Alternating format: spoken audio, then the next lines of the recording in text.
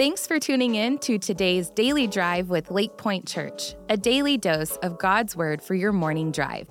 When the Word, not the world, becomes the majority of your week, your life will start to change.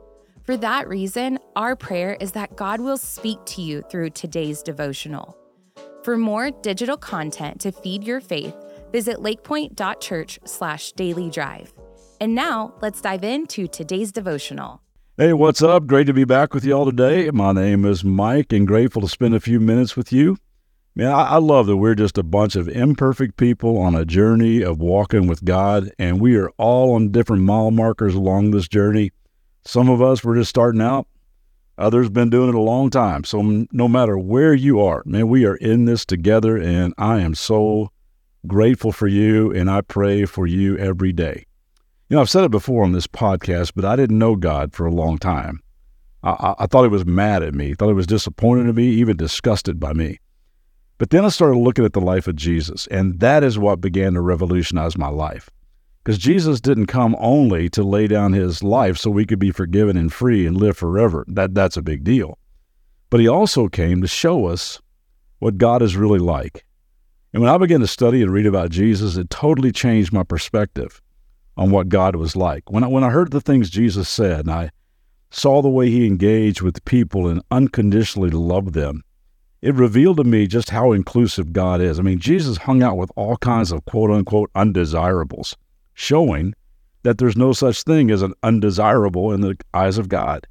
In fact, the people that were least like Jesus, they liked Jesus, and Jesus liked them, and it gave me hope that he might like me too.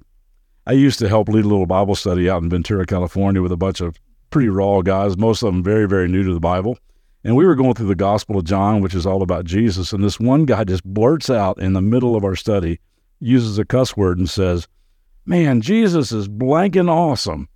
And I went, yeah, he is. And my prayer is that as we encounter Jesus, you would find Jesus to be awesome too.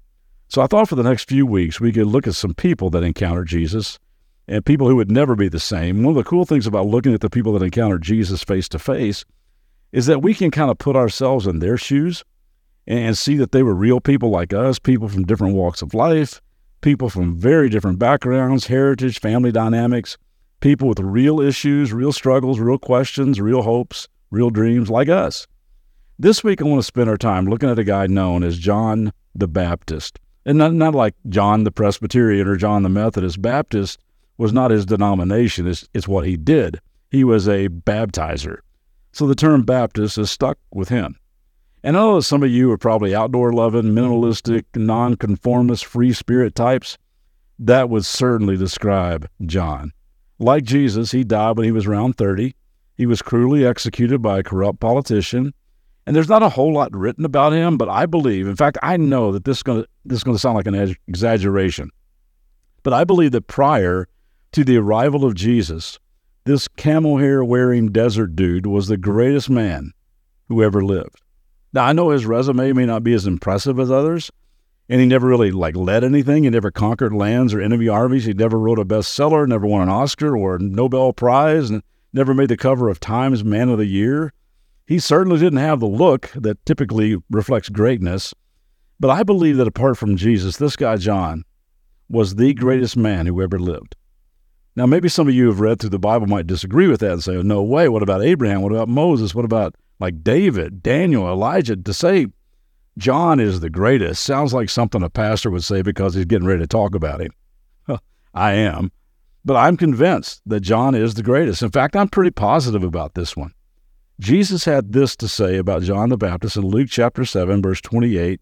"I tell you, among those born of women, there is no one greater than John." Told you so.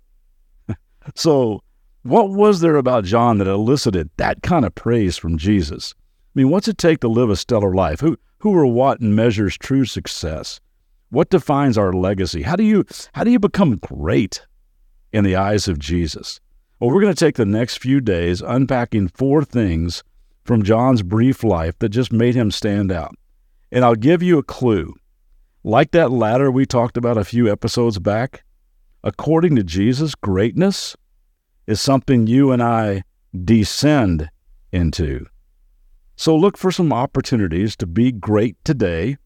Put your ego on the altar and go serve somebody, and then come back tomorrow and we'll start unpacking the life of John the Baptist. Have a great day today. Thanks for tuning in today. For more biblical teaching and worship, join us for our Church Online live weekend services on Saturdays at 6 p.m. and Sundays at 9:30 and 11 a.m. Central Standard Time. Also, if this podcast was helpful to you, would you be sure to rate, review, and share this podcast to help get the word out? For more information about all digital ministries of LakePointe, visit lakepointe.church/dailydrive.